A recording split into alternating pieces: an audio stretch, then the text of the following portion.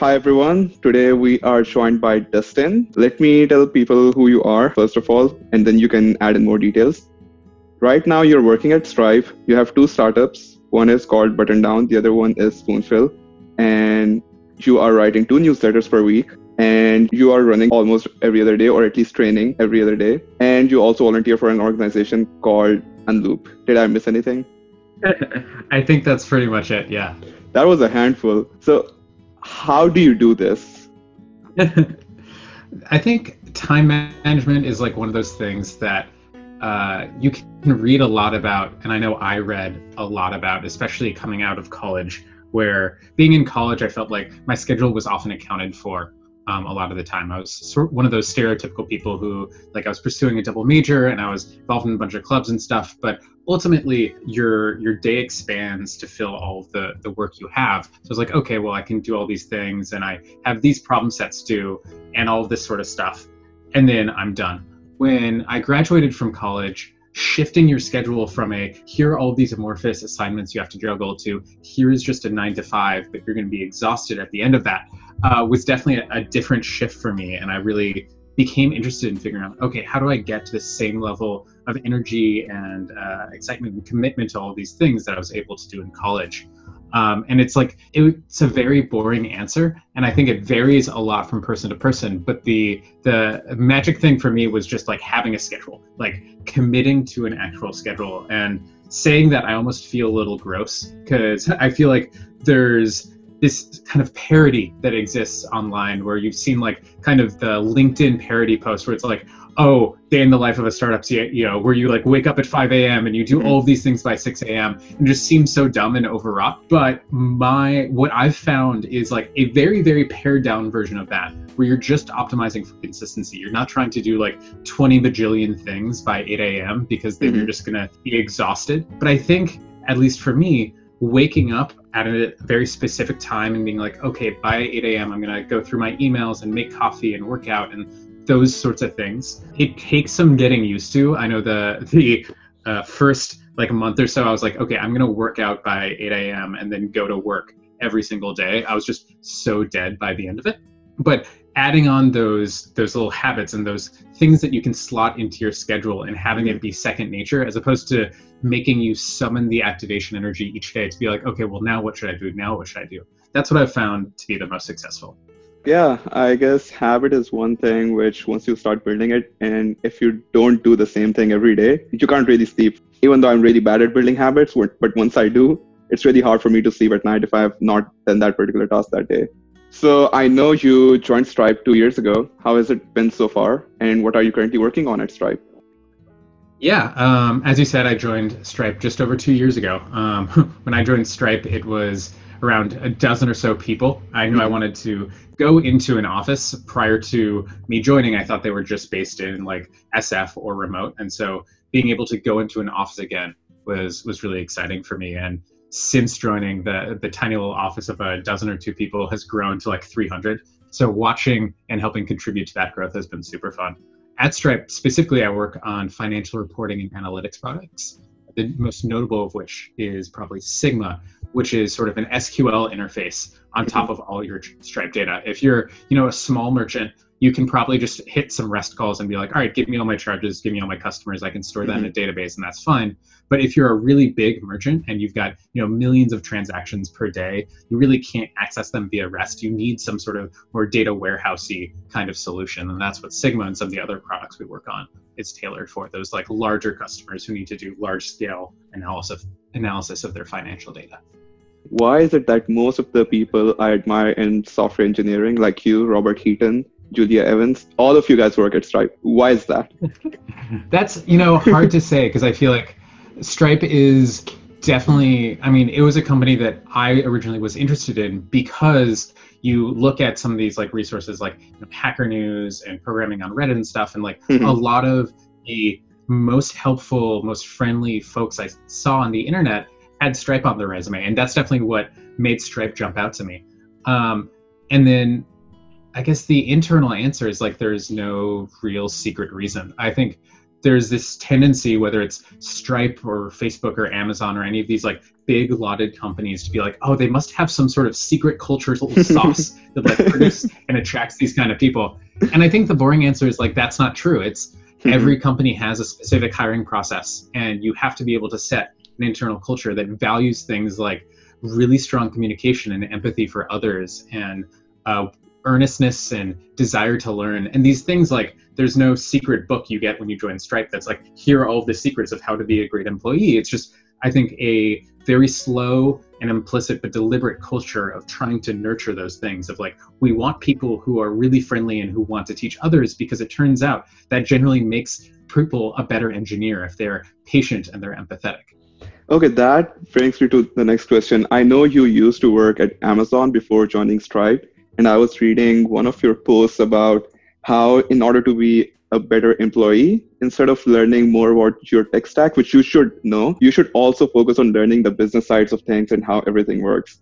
For a bigger company like Amazon and even Microsoft, where I am interning right now, these are huge companies, and you are most of the time siloed in one part of the product.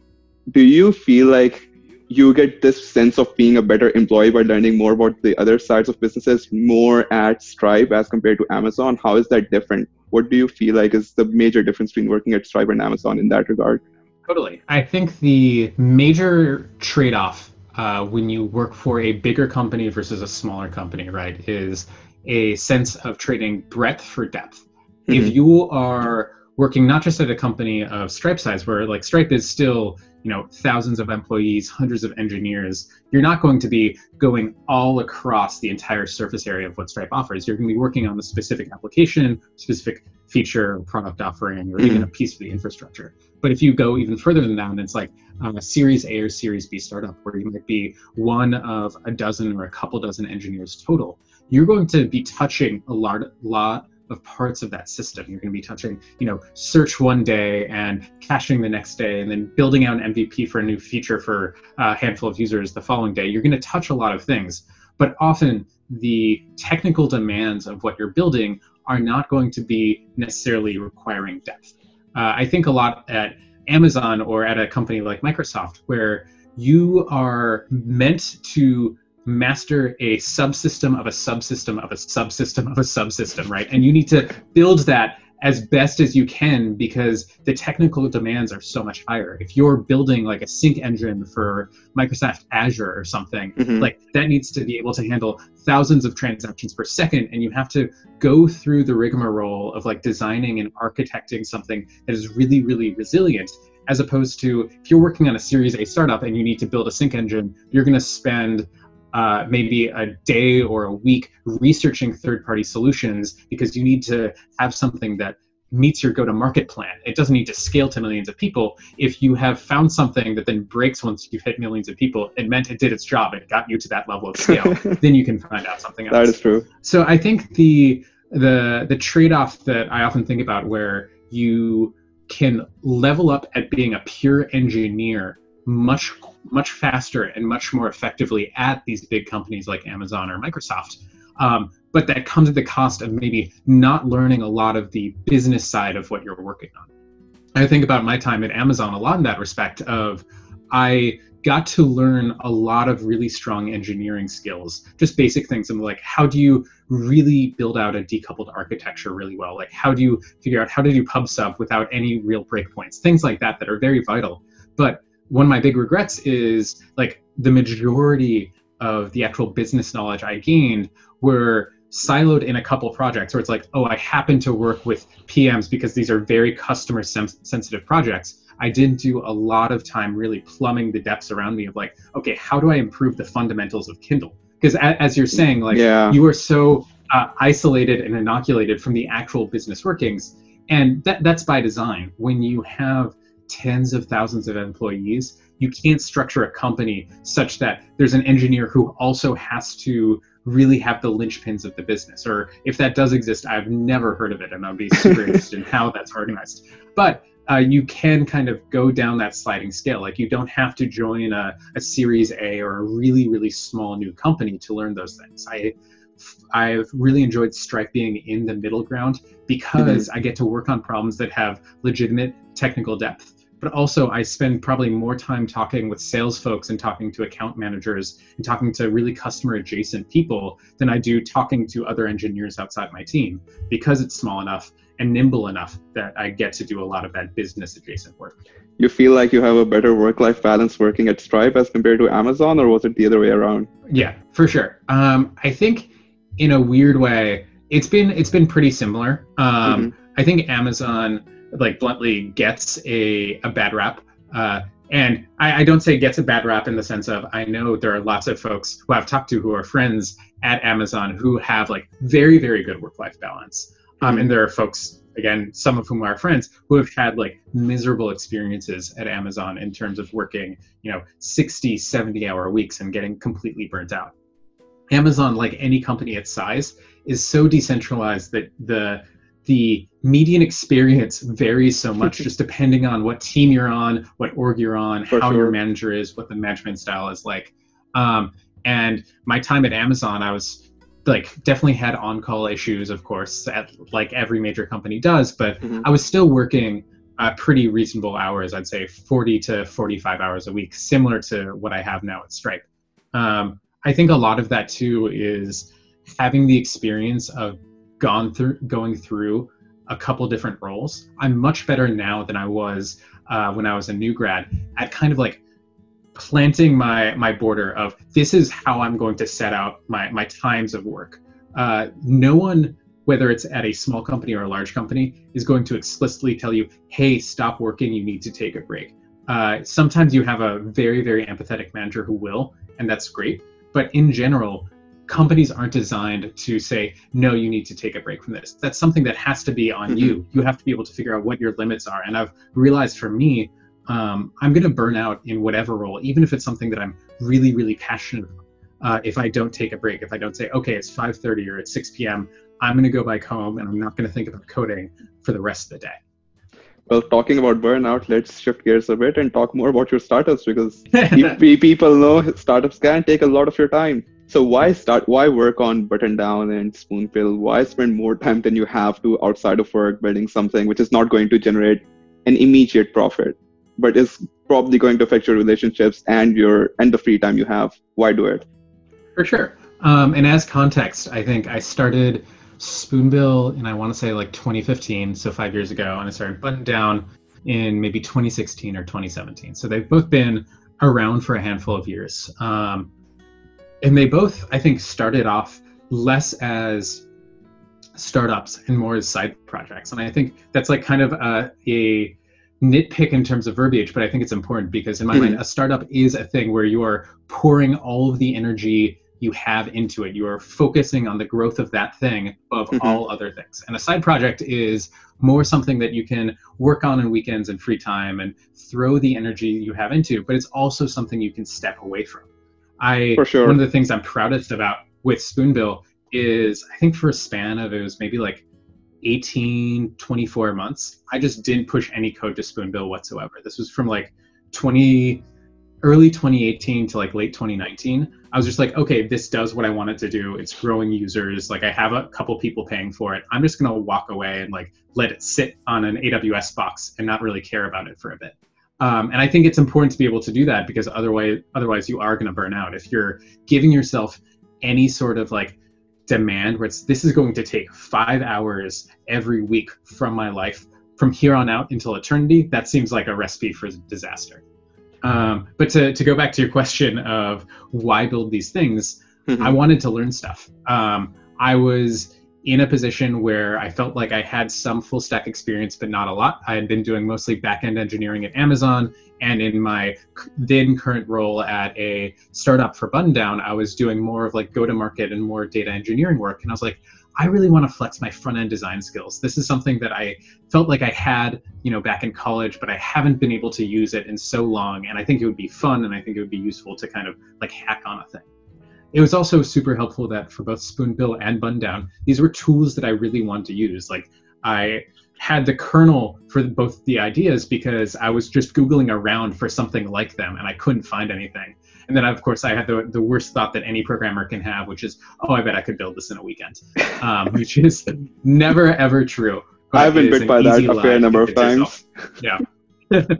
So just to give some more context to the people who might be listening to this, Buttondown is a newsletter platform similar to MailChimp. You can run newsletter campaigns using Buttondown. If you're starting out, it is cheaper than MailChimp if you have a lower subscriber count. And Spoonbill is mainly to track changes people make to their Twitter profile to use Spoonbill up. So you can basically track people, let's say politicians, and if they change their locations or do something to their profile, then Spoonbill is going to send you a weekly digest telling you, oh, this is something which this person changed. Did I miss anything? That's it perfectly. The one thing I'd add is I've since expanded the scope of Spoonbill a little bit, so it also tracks GitHub changes, sadly not LinkedIn changes yet, but Product Hunt and Hacker News as well, with the goal of it being not just for a couple specific social media services, but all social media metadata. Perfect. How did you get your first customer? Great question. As sometimes I still ask myself that. And I'll give two different answers. One is for Spoonbill, which was, I think, the prime example of me being a developer at heart and not a marketer at heart, where Spoonbill for a long time, as I said, was just kind of sitting in maintenance mode. It was, in my mind, feature complete. And I was just like, this is great. I don't feel like working on this anymore, but it's costing me all of like $10 a month to keep running on EC2, so I can just let it run in perpetuity. And I got an email one day from someone who was using Spoonbill at the Daily Digest, and they were just like, hey, I would pay $70, $80 a month if I could just get this in real time as opposed to getting it every single morning, almost like a Google alert. And I was like, well, that seems like easy money, sure. And I spent a weekend hacking that together, just changing some of the internal plumbing in Django, and then I was able to collect the first payment, and then I was like, there's got to be other people who are doing this exact same thing. So I sent out kind of an email blast to everyone who's using the daily email. It was like a couple thousand people. I was like, if 4 or 5 other people bite, then this is great. And from that specific email that I sent out, just kind of like a cold email blast, hey, you're getting these daily updates, would you be interested in upgrading to something even more real time than that? I was able to get another like 5 or 6 customers, which was great. It's still been to the point where I only respond to kind of cold outreach. I haven't performed any of the things that you're supposed to do in terms of like optimizing the pricing funnel and figuring out how to do annual discounts and like all of that stuff. But being able to get that first customer and realizing that like, oh, this is a valuable thing that I'm offering. This isn't just a toy. Some people are really using this for like marketing purposes and to identify new leads and all that stuff was very eye-opening. For Buttondown, it was kind of a similar thing where I was planning on charging for Buttondown just based on volume. A thing that people don't realize, or at least I didn't realize with sending emails, is that emails cost money.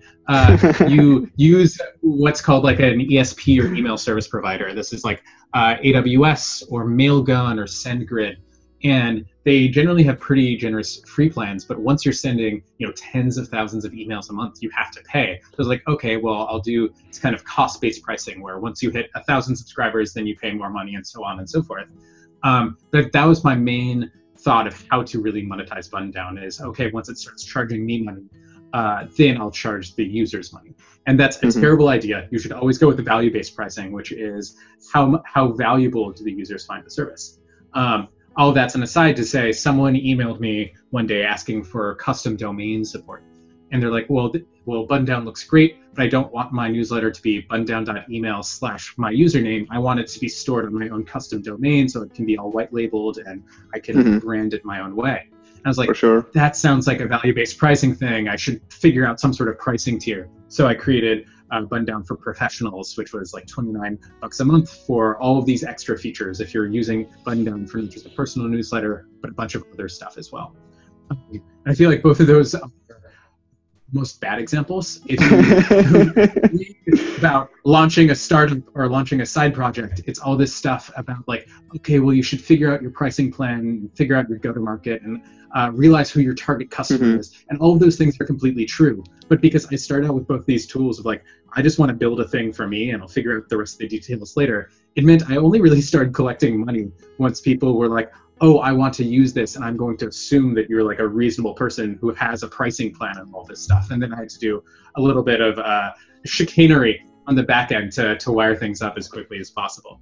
But I think that was still like a super good learning experience because it meant I figured out how to build out the value for these products first, as opposed to figuring out how to build out the pricing. But I feel like that is something which, if you actually build something, a lot of people make this mistake of trying to figure out how to monetize something without even having anything in place. So in my opinion, I think it is much better to actually have something and then figure out how you're going to monetize it. Obviously, this varies from project to project, but for most programmers who I know or who I have talked to, this seems to be the one way almost all of them work. They will come up with a project and then they will figure out how I'm supposed to monetize this. Because a lot of people actually have projects running on the back burner when someone, just like in your case, tells you that, oh, I'm actually willing to pay for this. And then you start figuring out how to do this. So did you have any other resources which you used to figure out how to price this? Like, I know you talked about value pricing, but like, did you, I don't know, follow any other project which you were using and figure out how they were doing something? Or how did that work out? Because pricing is a really difficult question. Yeah, totally. For Spoonbill, it was pretty much an absolute crapshoot of, I was like, there's no real services that are analogous to this. Like there, for a lot of social media based tracking stuff, it's sort of the abyss between two different price points, where there's one price point that's completely free and very limited. And then there's enterprise pricing, where the canonical example is the Twitter API itself. Twitter API has two price points, free and thousands of dollars a month for like Firehose and really enterprise access. And so it's like, neither of those are very helpful. I'm going to pick something that seems relatively high for me, but probably enough that if the person is cold emailing me to ask to pay for it, they're not going to bulk at the price. For Buttondown, I was able to be a little more rigorous because it was a product that exists in a pretty rich landscape. Like there are a lot of email marketing and newsletter and outreach tools. And so I was able to look at the entire landscape of like, okay, well, you've got your MailChimps of the world that are very focused on the e-commerce and marketing case that are also relatively high market. They're charging the highest margin. On the other side of the spectrum, you have things like MailerLite or going very close to the wire with things like Mailgun or Simple, yeah, exactly, or Sendy, where it is much lower margin. The deal is better. Like if you were to graph it of like price per subscriber, those are definitely on the lower end, but you get less out of the box and you have to do more configuration work yourself. So here I was like, okay, how do I make sure I undercut, say, the MailChimps of the world while still being priced such that I'm having somewhere in the middle worth of value? And there I think I was able to do what I would consider the quote unquote more correct thing of like, I did a rigorous analysis of here are all my competitors, here are their different price points and all of that stuff. But yeah, Spoonbill is definitely a little bit of a crapshoot. Okay, so I looked through Spoonbill and I asked myself this question: who exactly is the target audience for this product? Like, I know for journalists, this might be pretty useful. Like, what exactly is your target audience for that? Great question. And I think that contributed to me not realizing that it was something I could charge for, because in my mind, Twitter bios and locations and stuff, like, it is a fun thing to pay attention to, but it doesn't have any value. And then I realized, no, there are people who find this very, very useful. The three sort of tiers I think about, or three groups rather, would be journalists, people who are actively doing research, who want access to sort of trends and who want to be the first to know when someone shifts. Investors, who are often especially on the like early deal stage. So if you're an investor that specializes in Series A or seed funding, and you're like, I want to know whenever anyone from, say, Square leaves and starts their own thing, because I want to be the first person to like have a meeting with them to get my name, get my foot in the door, as it were. So they're a really big contingent. And then lastly, along the similar lines, is recruiters. Recruiters are really interested, especially within the tech industry, of seeing when people are moving companies. It seems like one of those kind of silly things, but if someone goes from like engineer at Twitter previously, blah, blah, blah, blah, blah, to just like engineer previously at Twitter, that's like such a huge signal. I think one of the things that more and more people are realizing is that for your average engineer, LinkedIn actually gets updated after your Twitter profile or after your blog. Because LinkedIn is kind of the afterthought. You're like, all right, well, it's time to look for a new job. Like, I guess I'll change my thing on LinkedIn, but not after you remove it from your bio or you tell some people or you update your blog. And so people are really interested, especially for these like headhunting, like staff engineer type positions. They're really interested in what is the earliest possible signal I can get that someone's interested in a new position. Because the margin on some of these tech recruiting things are, at least to me, bonkers. Like successful tech recruiters who can place a staff engineer or a senior level engineer, like the margin is very high. And so if they're willing to pay a non-trivial sum every month, if it means like, hey, maybe I will be the first person as opposed to the fourth person in this person's inbox. That makes perfect sense. Imagine my surprise when I recently found out that a lot of these hedge funds actually track private flights of these bigger companies just to figure out which companies are probably going to get merged. I was like, come on, who does that? But yeah, people are out there doing that.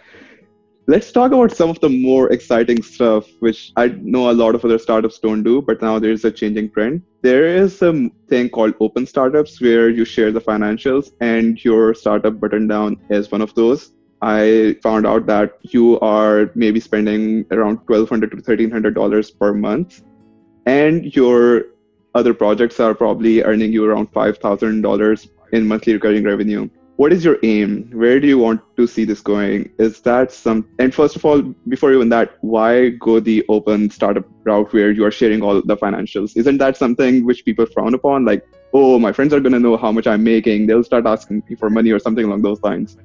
I just honestly, when I was first starting out in kind of this like indie hackers space back then in like 2014, 2015, I just found it endlessly fascinating to read through these posts by people before it was called like open startups. And it was just sort of like, hey, I'm transparently running this business. Here's where the money goes. Because that was a side of things that I'd never really thought about or considered or seen before. And it was so eye-opening of like, oh my God, they're paying this much just for image hosting and all of this stuff. I found it so cool.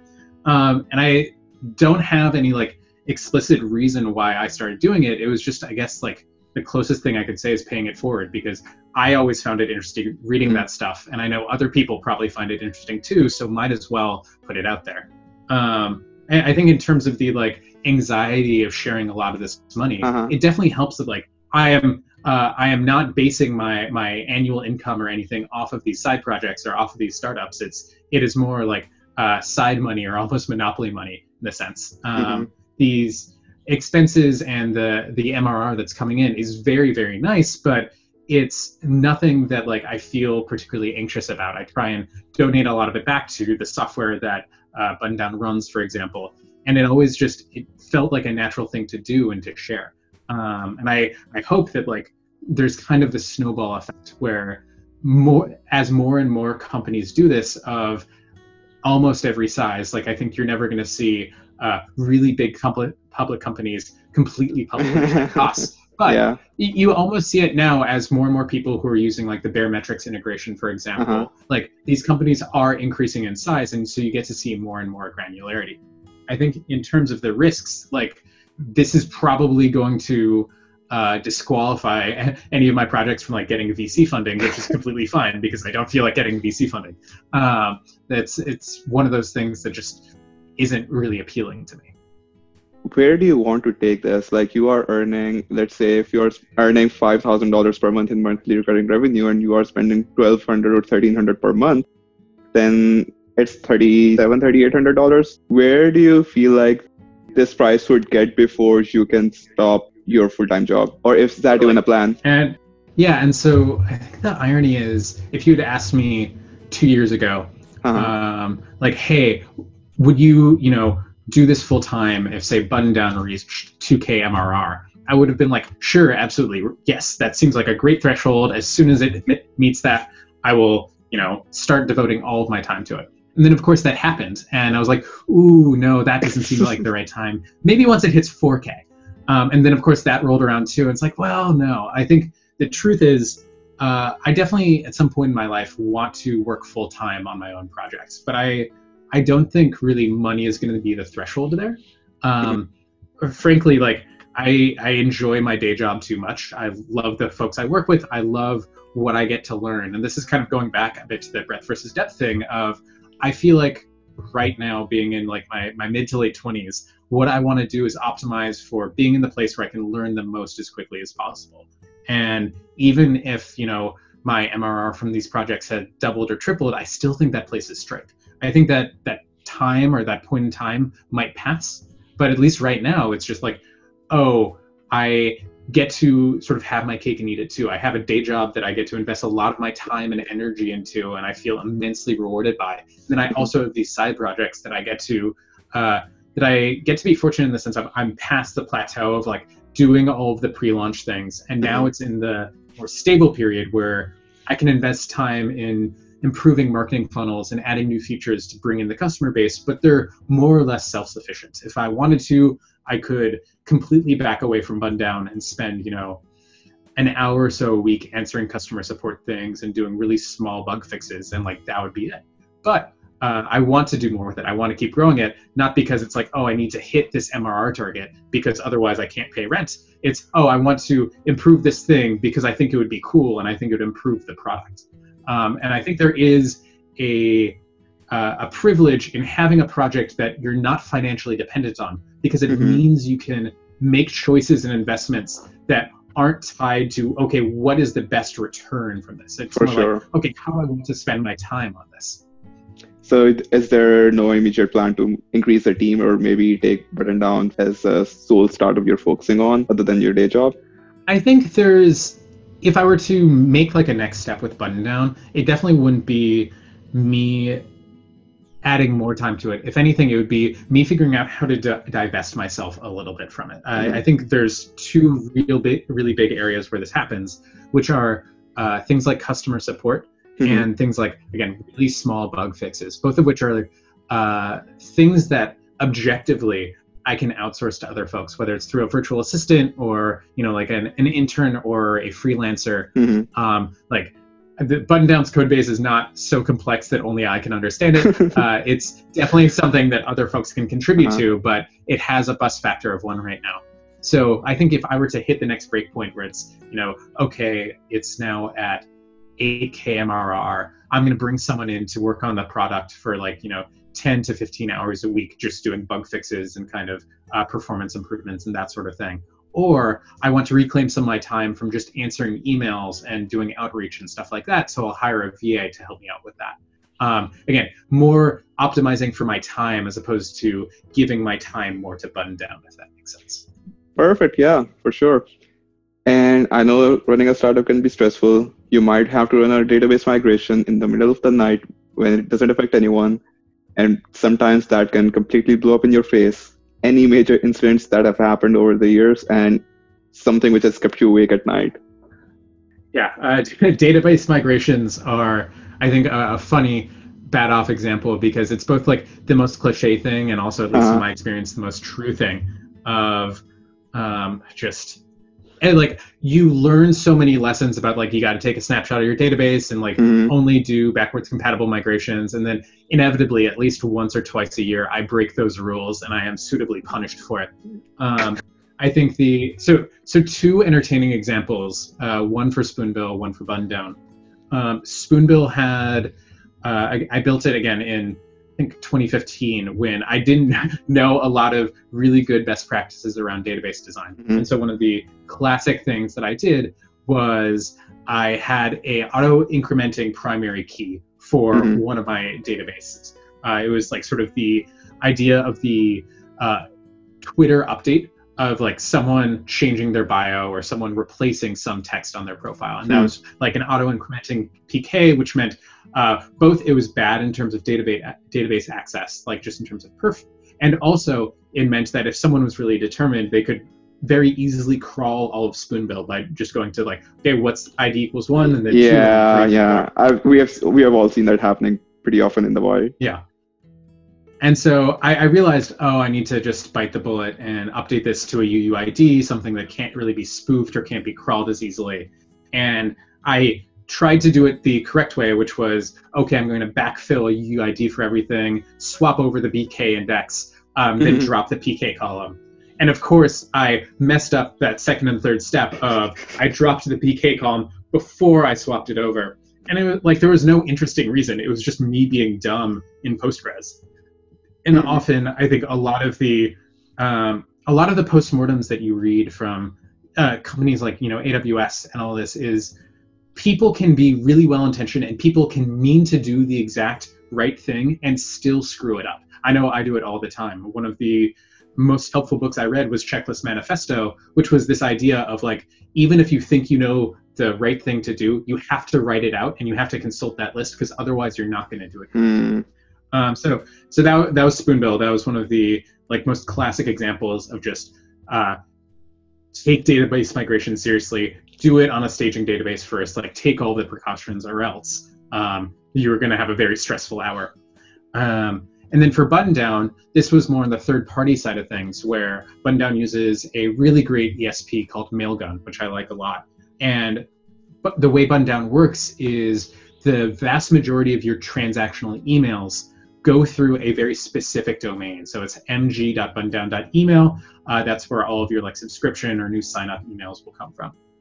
And this was also like a classic single point of failure thing, where when I built out this domain, it was when I was still in the MVP stage of the product, and I was like, oh, well, what happens if this specific domain fails? Like, how do I fail over to a different provider? Any one of those things.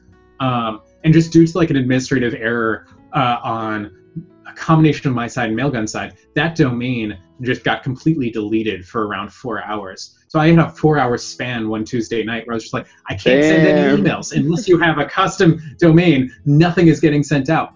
And this was, again, like one of those benefit of hindsight things of just like, oh, well, of course I should have had a backup domain on Mailgun and I should have had a secondary ESP. But it's harder for me when I'm in side project mode to do all of those like deliberate steps of like, oh, you have to do the safe thing and all of those things. And of course, that was an eye-opening experience. And now I have many failover points. I think I'm now at 5. So it's like, hey, just in case anything really falls down, I can always flip a switch and route it to some other provider. And were people using Buttondown at that point? And if so, what was their reaction? Yeah, this was last year. I want to say this was August of last year. And it was at the point where it was an evening, so traffic was relatively low. Most people are sending emails in the morning, but people still realized. And so I did all of the frantic things. I didn't have a stats page then, but I frantically sent a bunch of tweets and like added a kind of a warning bar to the main interface. And then I hacked together a AWS integration as fast as humanly possible. I think I clocked it in at like 75 minutes. And then was able to like remediate things until the underlying issue was resolved. But I think that was one of the really eye-opening things too, going back a bit in terms of like having a side project graduate to a like, oh, people are paying me money for this, and it is like my responsibility to make sure this stays up, or else like bad things are happening. For sure. You graduate from that like, oh, this is a free tool. If it's not working, no one really has any umbrage to complain, to a like, oh, some people are literally running their business or using this as their crucial marketing tool, and I have a responsibility to them to like make sure it always has uptime. Like, I'm not talking 4 nines uptime, but you should be able to log in every single day type stuff. And so that was very eye-opening there, where I then spent the next 3 months like kind of revisiting a lot of my base assumptions and being like, okay, this is no longer a toy application. How do I make sure that like the API is idempotent? How do I make sure that a single ESP going down can't tank deliverability and all of those other things? So right now, do you have a custom API which is sort of mapping to all of these different ESPs, or how does that work? Yeah, the ESP mapping is completely internal. The goal here is that like based on things like pricing model shifting, I can migrate all of the traffic over to a given ESP and have it be completely hidden from the customer. And that's mostly making sure that I have like really warm, high deliverability IPs on each of those ESPs. The publicly facing API is more in the sense of Buttondown offers like a REST API where you can, if you don't want to gather your subscribers through a form, but say you want to pipe them in after they've registered on your application, you can just hit a post request on api.buttondown.email/subscribers and add new people that way or trigger new emails that way. So I know when you have a project like this, which is high visibility, even if you have a day job, it can lead to certain benefits. Like for me personally, running a blog, writing a book, all of that has indirectly led me to receive a lot of positive experiences and has opened a lot of doors for me. And I can only imagine how much these projects have opened the doors for you. Do you mind shedding some light on that?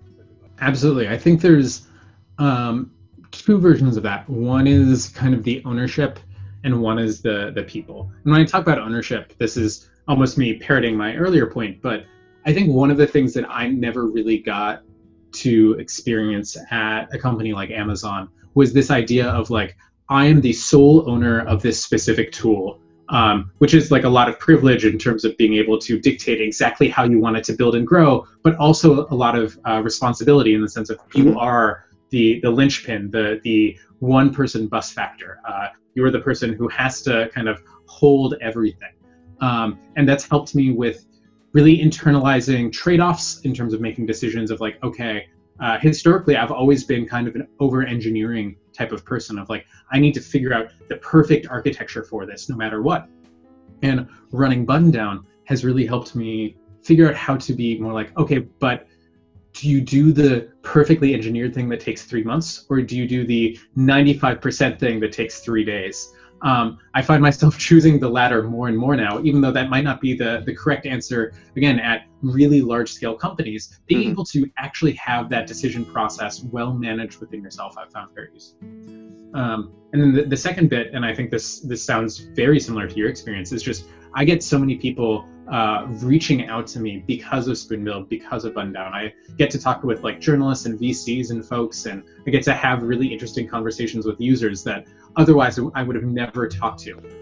Learning entire niches has been really fun, especially with Buttondown, where I basically have a folder in my official Buttondown like Gmail inbox. It's just every single email someone has sent out with Buttondown, and every now and then I get to kind of poke through them and just read through them like I'm a subscriber. And it's so fun to see what people are writing about. It seems like a dumb thing, but it's basically just a fire hose of newsletter content. And reading through what people are passionate about, whether it's poetry or weird niche German history stuff, like there are a couple of history newsletters on it, has been really fun and really rewarding. And getting to talk with these folks and see what so many people are passionate about has been really, really rewarding. I feel like you're probably the only person who subscribes to every single newsletter he can find and then reads through them as well. And how many people are using Buttondown right now? I honestly forget the exact MAUs. I think I'm at around like 12,000, and that's free plus paid MAUs. I think for a while I built out this kind of very nice dashboard that had like all of the monthly actives and how many subscribers were joining the platform and how many like emails were being sent out and word count and all of this stuff, because I was going through a very big like data viz phase. And then I realized like, oh, I'm not actually like looking at all this stuff. I spent 8 hours like hooking up this dashboard and I've looked at it twice in the past 3 months. I think one of these like bad founder habit type things is I've been really bad at like looking at dashboards and looking at data, because being in the position where none of this is my day job and none of this is having that serious of a financial impact means tracking MRR and tracking churn and all this stuff isn't really important. I get to focus more on like, what is the important part of the tool for me? How do I want to make it improve? As opposed to being like, all right, well, how do I make this graph go up? Because I need to make sure that I'm satisfying some PM or some OKR. I feel like once you start a startup, the biggest thing to learn is, as a hacker, sometimes you're excited about this really tiny things, but as a startup founder or like even something as a side project which is earning you money, you sort of have to find a balance between something you really are excited about and something which you actually need. Because pretty often all of us are just excited about the technical details rather than actual business benefits of something. Sometimes though, I am trying to get better at eating my vegetables, metaphorically speaking. One of the things that I've never been excited about is things like the go-to-market pages and building out marketing pages and building out like the conversion funnel and all of that. Not because I don't think it's important, but again, I'm a developer at heart. Like I just want to make the tool better. And so one of my big projects for June has been actually building out these like marketing pages and feature pages and competitor pages and all of these things. Even though it's like not an exciting thing, I'm like, oh, this is a skill I want to get better at. Even if I'm not like super amped about it, I realize that it's important for the quote unquote business. Perfect. I think we should be closing this now. Do you have any advice for people who might be interested in running a side project, which we haven't touched upon in this interview so far? Besides the obvious, which I think is do it. It's very rewarding. It's not a risky thing whatsoever. I think one of the things that I wish I had known when I started out was to optimize for time away. In the sense of one of the things that I see a lot of folks starting projects kind of shoot themselves in the foot a little bit with is being like, okay, I'm going to have a model that predates itself on me having to do something every single day. Whether it's like a daily newsletter or it's I think Unsplash is like a really like almost inverse example of this, which was they originally started out by having 10 photos every day, which ended up being a very successful model. But it meant if you are, say, a college student or someone who's just trying to learn something new, you are adding a time tax to yourself with the project. I would encourage you to find something that is more durable.